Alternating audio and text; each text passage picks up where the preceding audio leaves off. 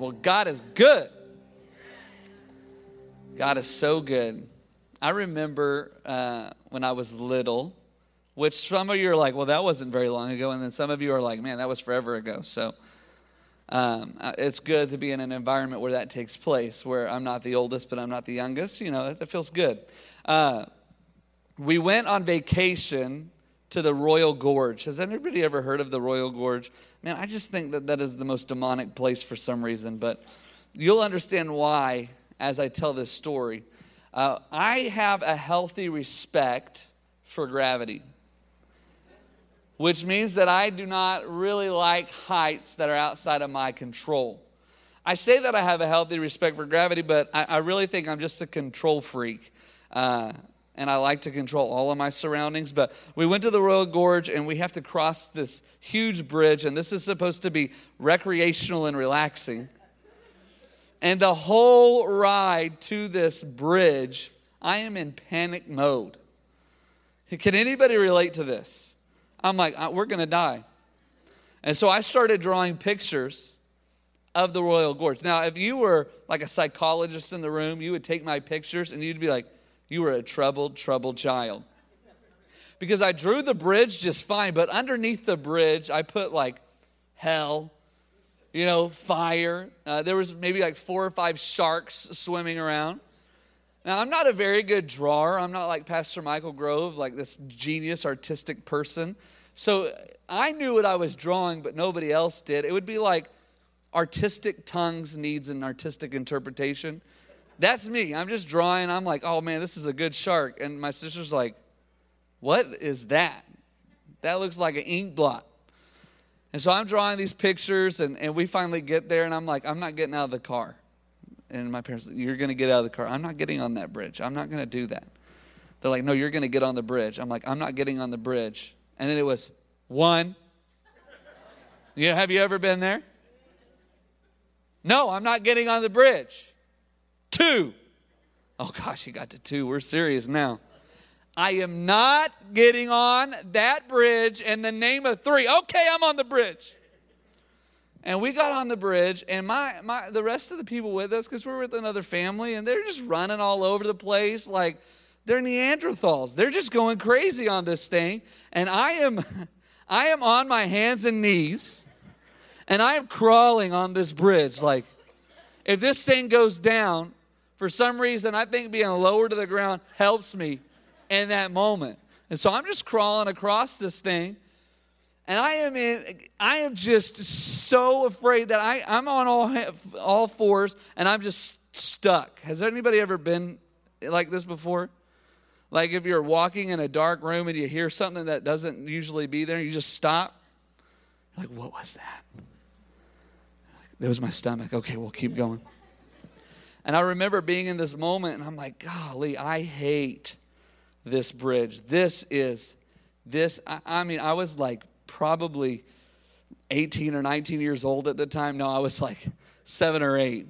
Because if I was 18 or 19, I wouldn't have been on the bridge. And I'm just like, Jesus, please come into my heart. Be my Lord and be my Savior. Amen. I just wanted to be certain. And I'm crawling this thing, as I got away from that event, I realized what was really at play there was something that we call doubt. I doubted the structural integrity of the bridge and its purpose.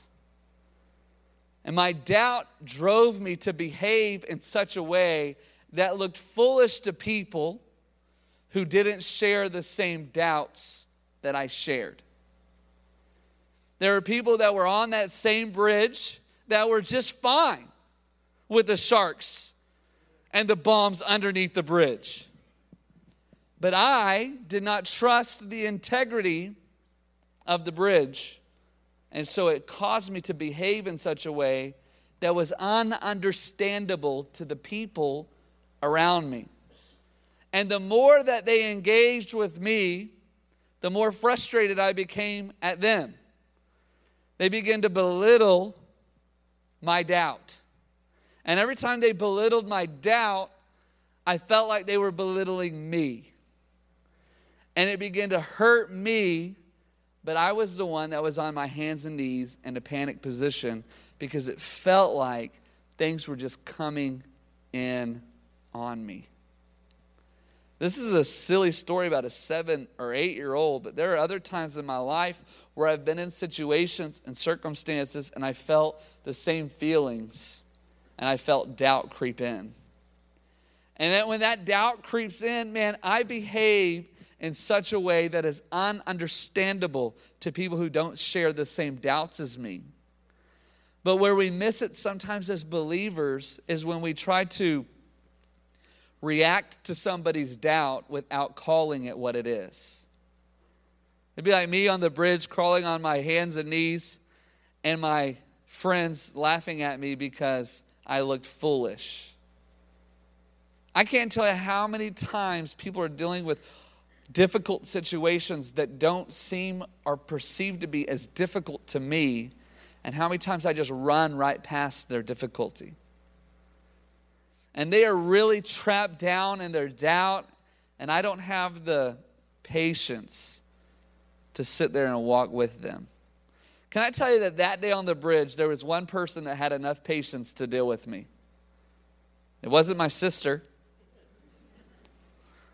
Wasn't my little brothers. They were in a stroller, so they didn't even know the hell that they were participating in. It wasn't my dad. No, it was my mom.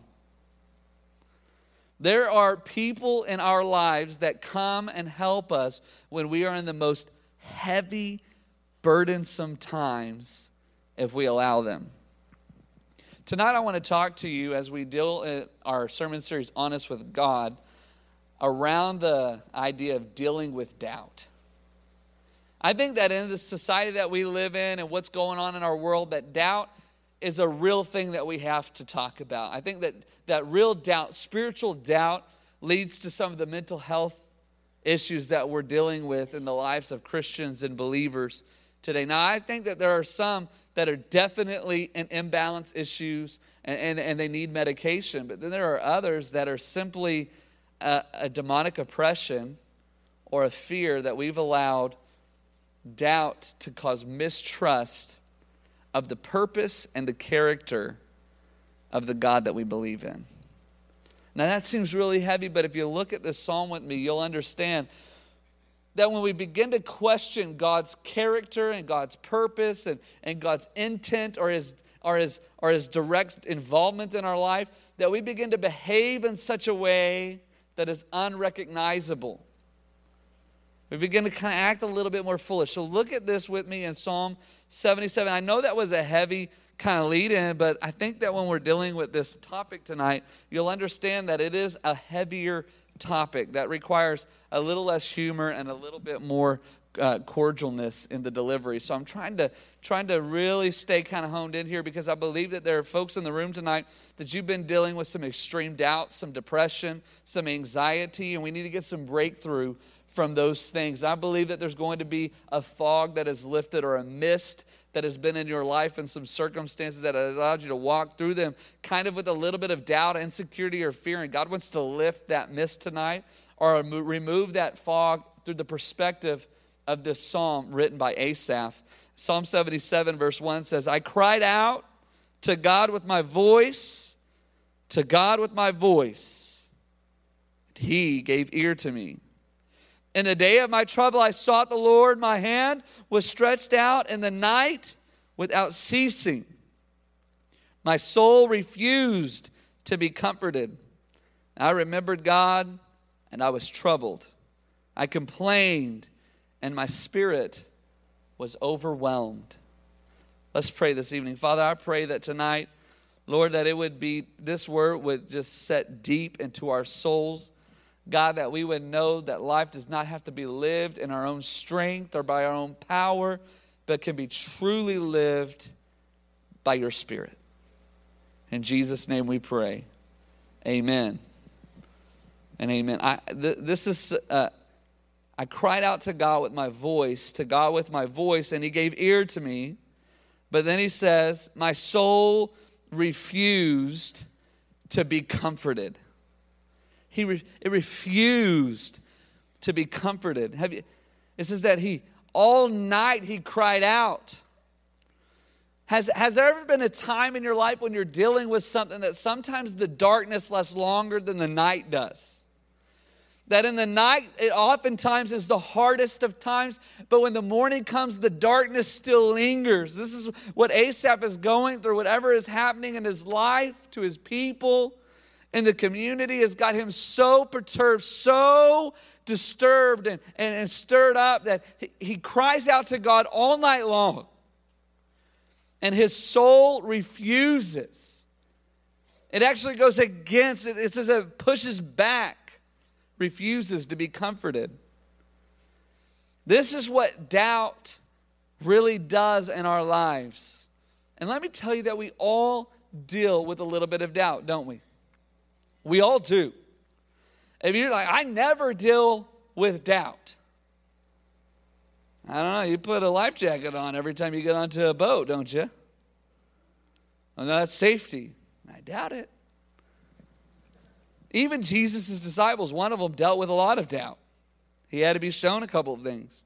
If you ever prayed with God and like, God, I need to know your direction. Just, if this is your will, make sure this happens. Has anybody ever done that? It's called laying out a fleece. We get it from Gideon because he says, Lord, if this is you, I'm going to put this fleece out in the morning.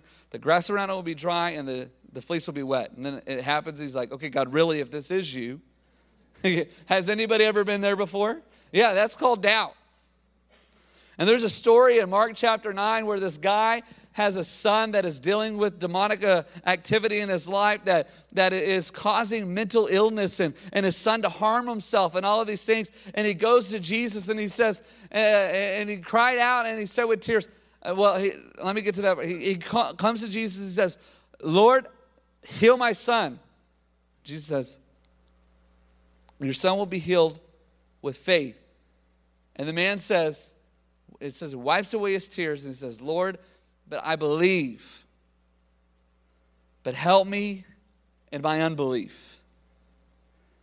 There is a balance in our Christian life and our walk between belief and doubt. Between practice and theory. It's like, man, I really know that the Word of God tells me that no weapon formed against me will prosper. I know it. Oh, I believe I'm going to declare it. But man, when that arrow hits me from the enemy, it feels like it's going to take me out. It's like, hey, I believe in my words, but sometimes in my practice or the theory, it just doesn't add up to what I believe, and doubt can creep in. Can I just let you know that God is okay to handle our doubts? Like, you don't have to keep them from the Lord. You don't have to suffer in your own mind and your own journey by yourself with what you're feeling about your circumstance, your situation, about who God is. God is big enough and loves you enough to steward those doubts well. That's why he says, cast all your cares upon Jesus because he cares for you. It's not just something that we're supposed to just cast the cares that we think Jesus really cares about. He says, no, cast them all on. Even the questions, even the concerns, even the things that don't add up in your mind, cast all of those on Jesus. He wants to take them for you. Man, that encourages me every time I hear that, because there are some times where I just get these thoughts in my head where I'm like, oh, I don't know how this adds up, and I really don't know about this. And I'm like, God, you got to help me put these pieces together. Has anybody ever been there? Like, God, you got to connect these dots for me. He can do that in every situation in our life. So we have to understand that all of us have doubts. But my encouragement to you this evening would be, don't doubt your God, doubt your doubts. Because your God has been faithful. And your doubts have not done anything for you. If you look at your life span, and you look at the times where you trusted your doubts and the times where you trusted your God, tell me which times worked out to your benefit better. The times where you trusted your doubts and doubted your God, or the times where you trusted your God and doubted your doubts? And so I'd encourage you tonight to recalibrate your thinking, to doubt your doubts, to doubt your fears, and to trust your God. And we learned how to do that in Asaph's psalm. through his own struggle. Look at this in verses 1 through 4. Again, it reads out, I cried out to God with my voice, to God with my voice. He gave ear to me in the day of my trouble. I sought the Lord. My hand was stretched out in the night without ceasing. My soul refused to be comforted. I remembered God and was troubled. Doesn't it feel like it's going to get good there? It's like, hey, I remembered God. You're like, yes. And I was still ticked. I complained and my spirit was overwhelmed. Look at this. Verse 4. You hold my eyelids open. I'm so troubled, I cannot speak. That is overwhelming. Whatever Asaph is going through has got him completely locked up. The night is there and he can't sleep. Whatever he's thinking about has forced his eyelids open. He's kind of got shortness of breath. It seems like he's having a little bit of an anxiety attack, and he's processing through that. And we get an inside picture of what it looks like to have a panic or an anxiety attack right in the middle of the Bible. Now, why would God do that if he didn't anticipate us to walk through some things that would cause us a little bit of anxiousness? Now, I know the Word of God says to be anxious about nothing, and in all things with prayer and thanksgiving, make our requests known to God, and he'll give us a peace that surpasses all understanding to guard our hearts and our minds. And we all are like, yes, until the night comes and forces our eyelids open.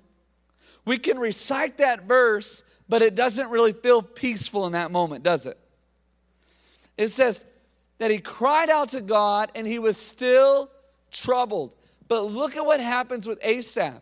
Is he doesn't just sit here in this moment and give up right there. Look, I tried to call out to you, God, and you abandoned me. No, he doesn't do that.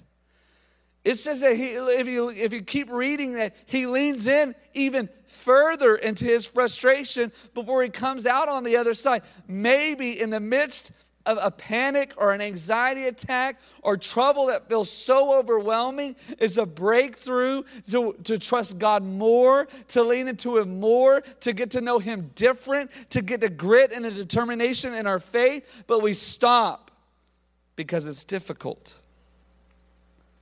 All right, so let's continue through his struggle. Verse 9 says, has God forgotten to be gracious? Has he in anger shut up his tender mercies?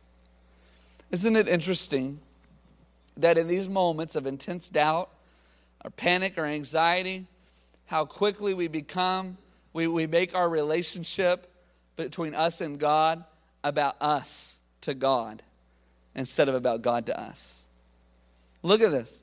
Has he withheld his tender mercies from me? The language here suggests that Asaph is trying to come up with some kind of reason in his mind while he is stuck in this systematic series of anxious thoughts. And he's sitting there thinking, maybe it's because I have done something to God, and so he has withdrawn his Holy Spirit from me. That's a real moment when we're dealing with doubt, isn't it? I'm telling you, when I'm on the bridge and the sharks and the bombs are beneath me, I'm thinking, what did I do to deserve this?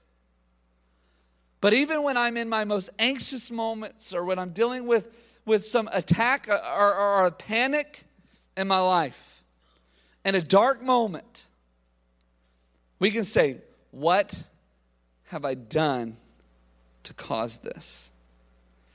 God, why are you withdrawn from me?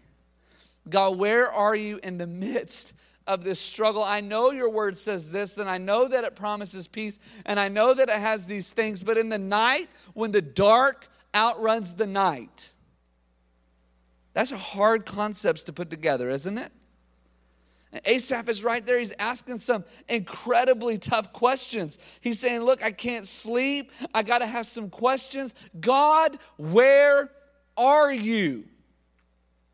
And many of us stop at the question without continuing through the process. See, but not Asaph, because Asaph is giving us an in-depth look at how to deal with our doubts. Look what he says in verse 10. He says, and I said in my anguish, this is my anguish. But I will remember the years of the right hand of the Most High. I will remember the works of the Lord. Surely I will remember your wonders of old. I will also meditate on all your work. I will talk of your deeds. Your way, O God, is in the sanctuary. Who is so great a God as our God? Look at the question transformation in the middle of this process moment from Asaph. He goes from, God, why have you withheld your tender mercies from me? And all of a sudden he's like, yeah, I'm in the middle of my anguish, but I'm going to force my brain right now to remember something and to lock onto something that God did for me when I was in the middle of another anxious moment. I'm going to go back a little bit because it seems bleak right now. So I got to remember who God is, because my doubt is telling me that God won't get me through. And doubt is not trusting the character or the purpose of what our focus is on. So if I am in doubt and I'm in a bad situation and I'm thinking, God, where are your tender mercies? I'm going to, man, I got to go back and remember where God's tender mercies are. I got to go back. He says, Lord, your peace and your presence and your word and your will are your sanctuary.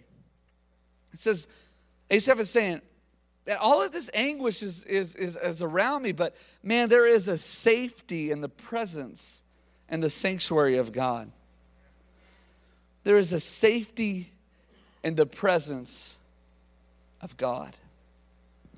He continues, who is so great like our God? You are the God who does wonders. You have declared your strength among the peoples. You have with your arm redeemed your people, the sons of Jacob and Joseph. And it's the Selah means that he takes a breath.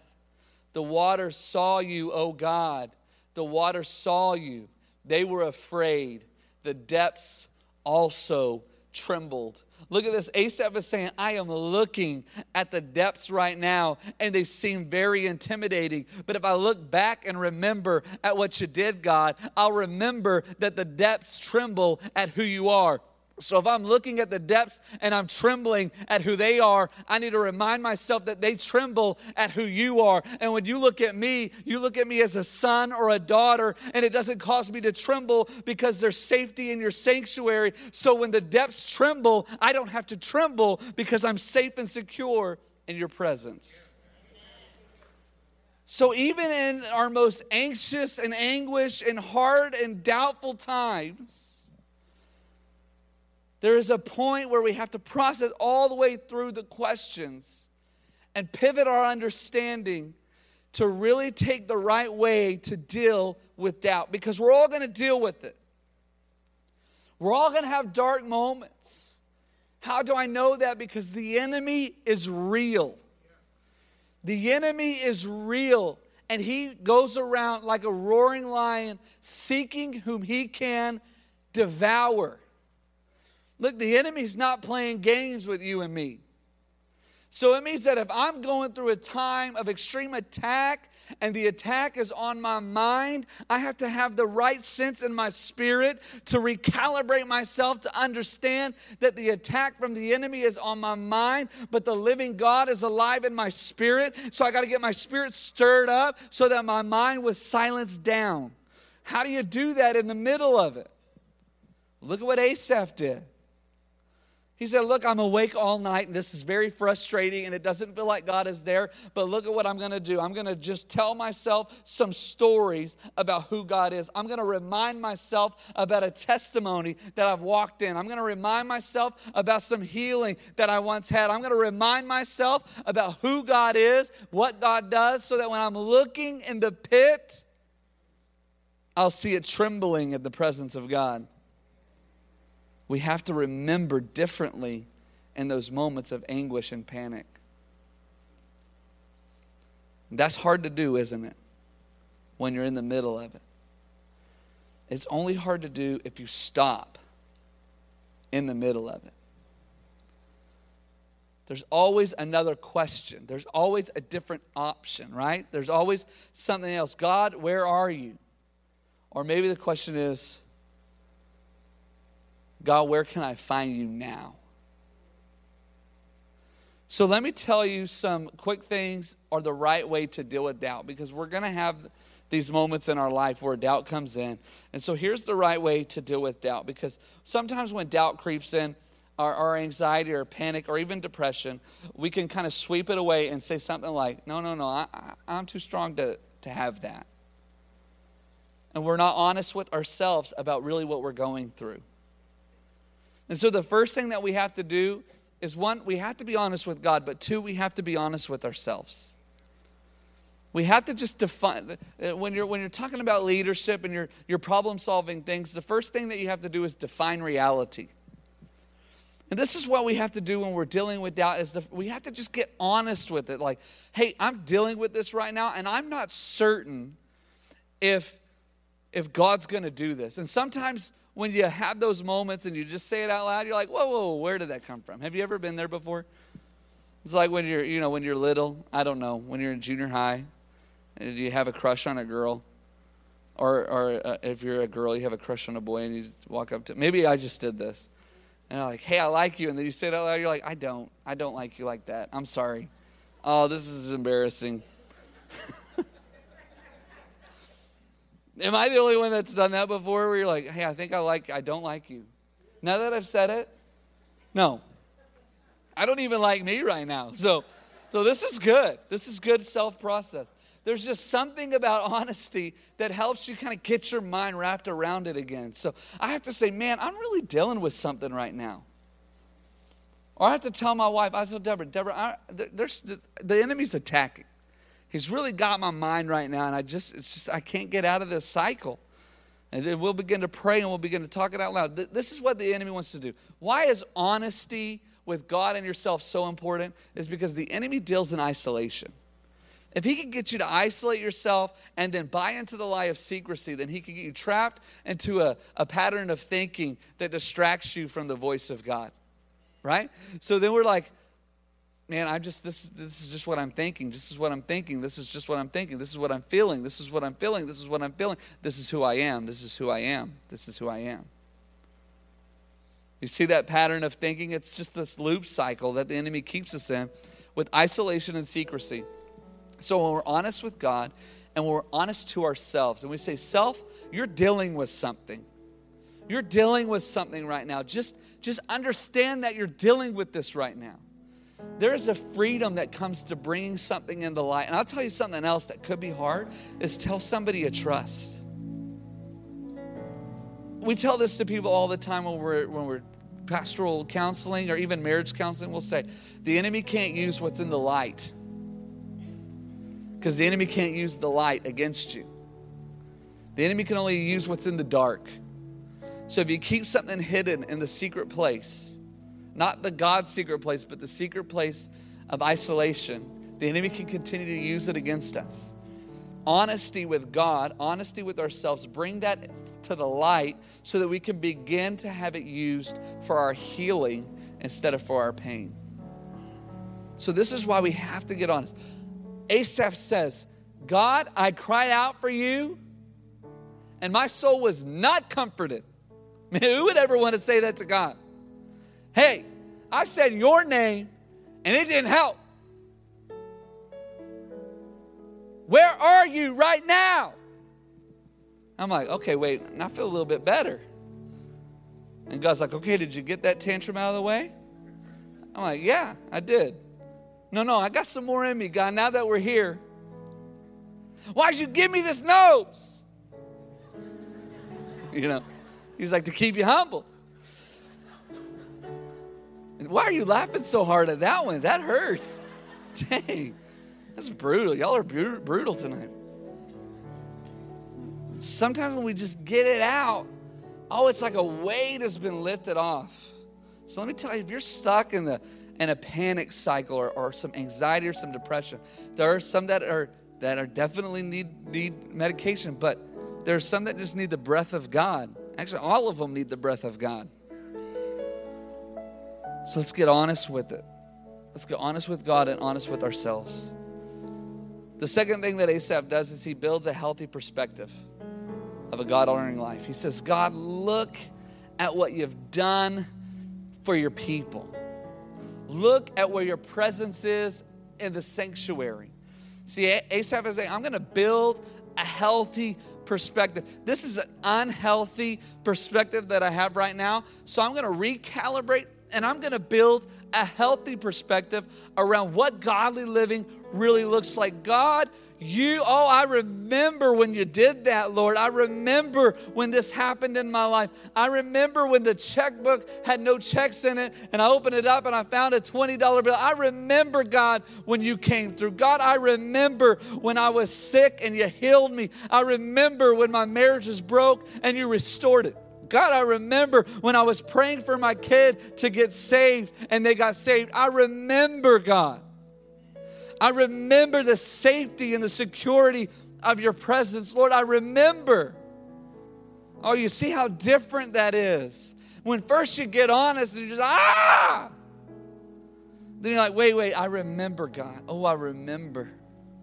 Maybe as I'm saying this tonight, it's going to kind of jolt your mind to remember when God did something. And you're like, maybe you haven't just spent time remembering right now.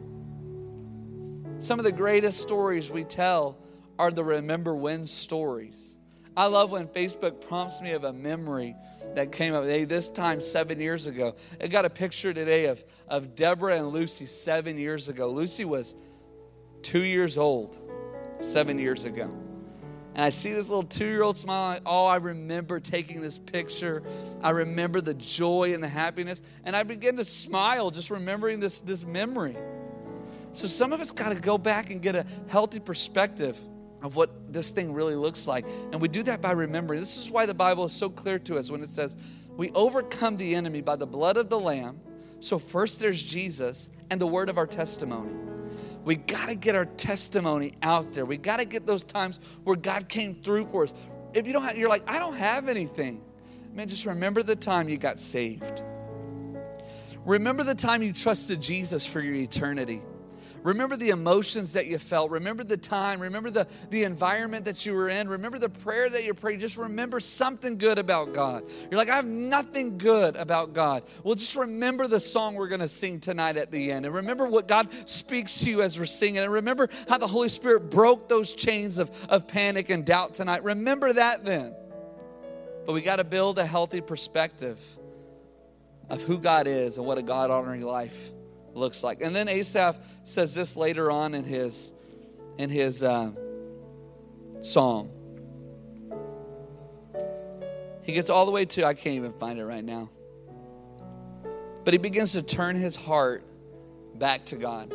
See, at the beginning, he turned his heart away from God because he was so frustrated with the feelings that he was feeling. But as he began to remind himself about who God is and God's character, his doubts began to get a little smaller because his faith was stirred up that God really is who he says he is. He is going to do what he says he's going to do because he's done it historically and he's done it now and he's going to do it in the future. This is why Hebrews tells us he's the same yesterday, he's the same today, and he's the same tomorrow. That God is always going to be consistent in our life. So when our doubts are bigger than our faith, then it's going to feel like real panic sets in. So when we begin to remember, it's just a stirring our faith up so our doubt is lessened and our faith is rising. It's like Pastor Scotty said last week, you starve those things that you want to die and you feed the thing that you want to live.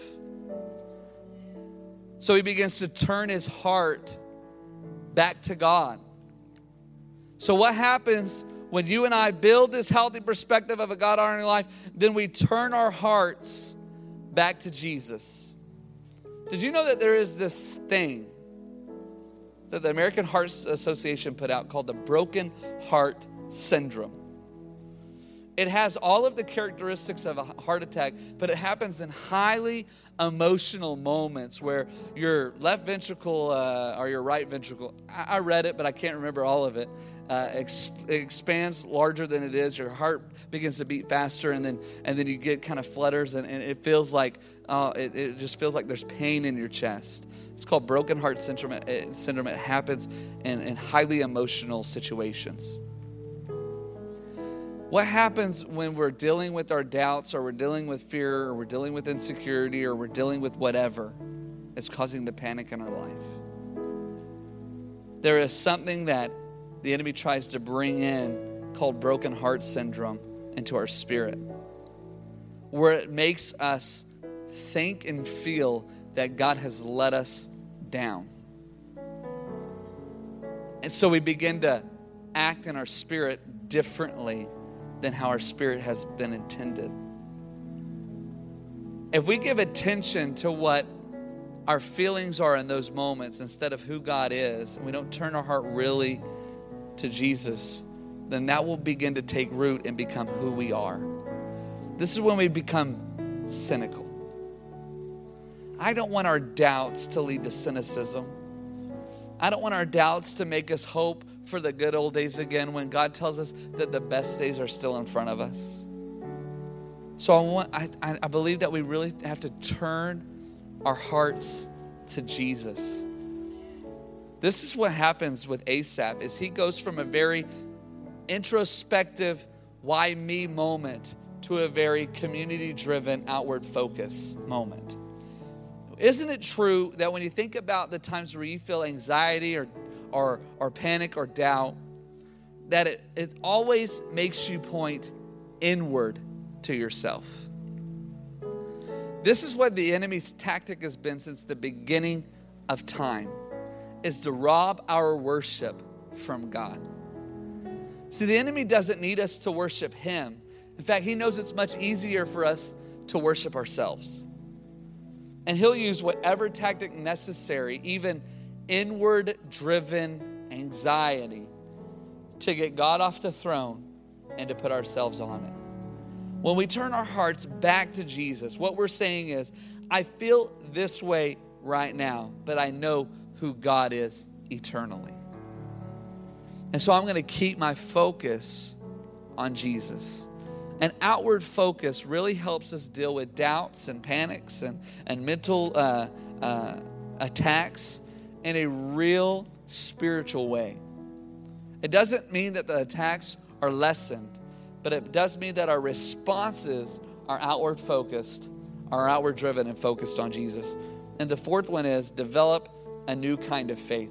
There was something about Asaph that made him determined to grit this sucker out.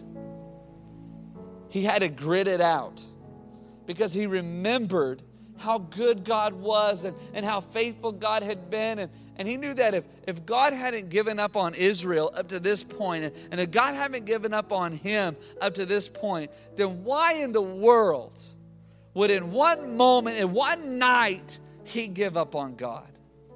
If God has been so faithful to do everything that he's done in your life, and he's been so faithful to send his son to die on a cross for your sins, so faithful to make it to where you and I can have eternity in heaven with him, why in this moment will we choose to give up? There's this thing that I like to call spiritual grit that I believe is needed and required in the life of a believer today. I think that the believers, because we've gotten so far away from what our understanding of a biblical worldview is, that we let our circumstances scream louder than the character of God. And our circumstances begin to drive us to make spiritual decisions. Oh, if God was really good, this wouldn't have happened. Or if God really loved me, maybe this wouldn't have happened this way. Or if God loved me, He would rescue me from this situation. Doubt is eliminated fully in our life, or at least spiritually in our life, whenever we trust the character of God is stronger than the circumstances in our life.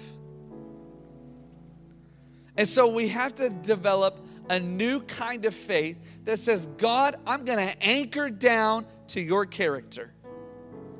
I'm gonna get some I believe statements. This is why we want to close and sing this song where it says, this I know we will see the enemy run. We're going to see the enemy run. Why? Because we are victorious in Jesus. We're going to see the enemy run because there is no weapon that is formed against us that will prosper. And why is that? Because he has made and fashioned the very thing that has formed the weapon. God has ultimate sovereignty and ultimate control. And he has your best interest in his mind. So in the moment of your doubts and the times where it's the darkest, you have to latch on and anchor to who God is, what his character is, and what his promises are in your life. It doesn't mean that the pain won't be less, but it means that his promises will scream louder. So I'm going to ask if you'll just stand with us tonight. We already talked about the enemy surrounding us, and we needed some breakthrough in those areas. Talked about a mental fog or a mist that's been in our life. I believe that breakthrough is on the other side of this praise right now. I believe that a move of God is happening in your life. A release of his spirit is coming at the other side of this worship moment. So as Pastor Tim leads us out, let's just lift our hands to God and declare this tonight. This we know, we will see the enemy run. This we know, we will see the victory come. We hold on to every promise you ever made. Jesus, you are unfailing. This we know, this we know, we will see the enemy run. This we know, we will see the victory come. We hold on to every promise you ever made. Jesus, you are unfailing. Jesus, you are unfailing. Jesus, you are unfailing.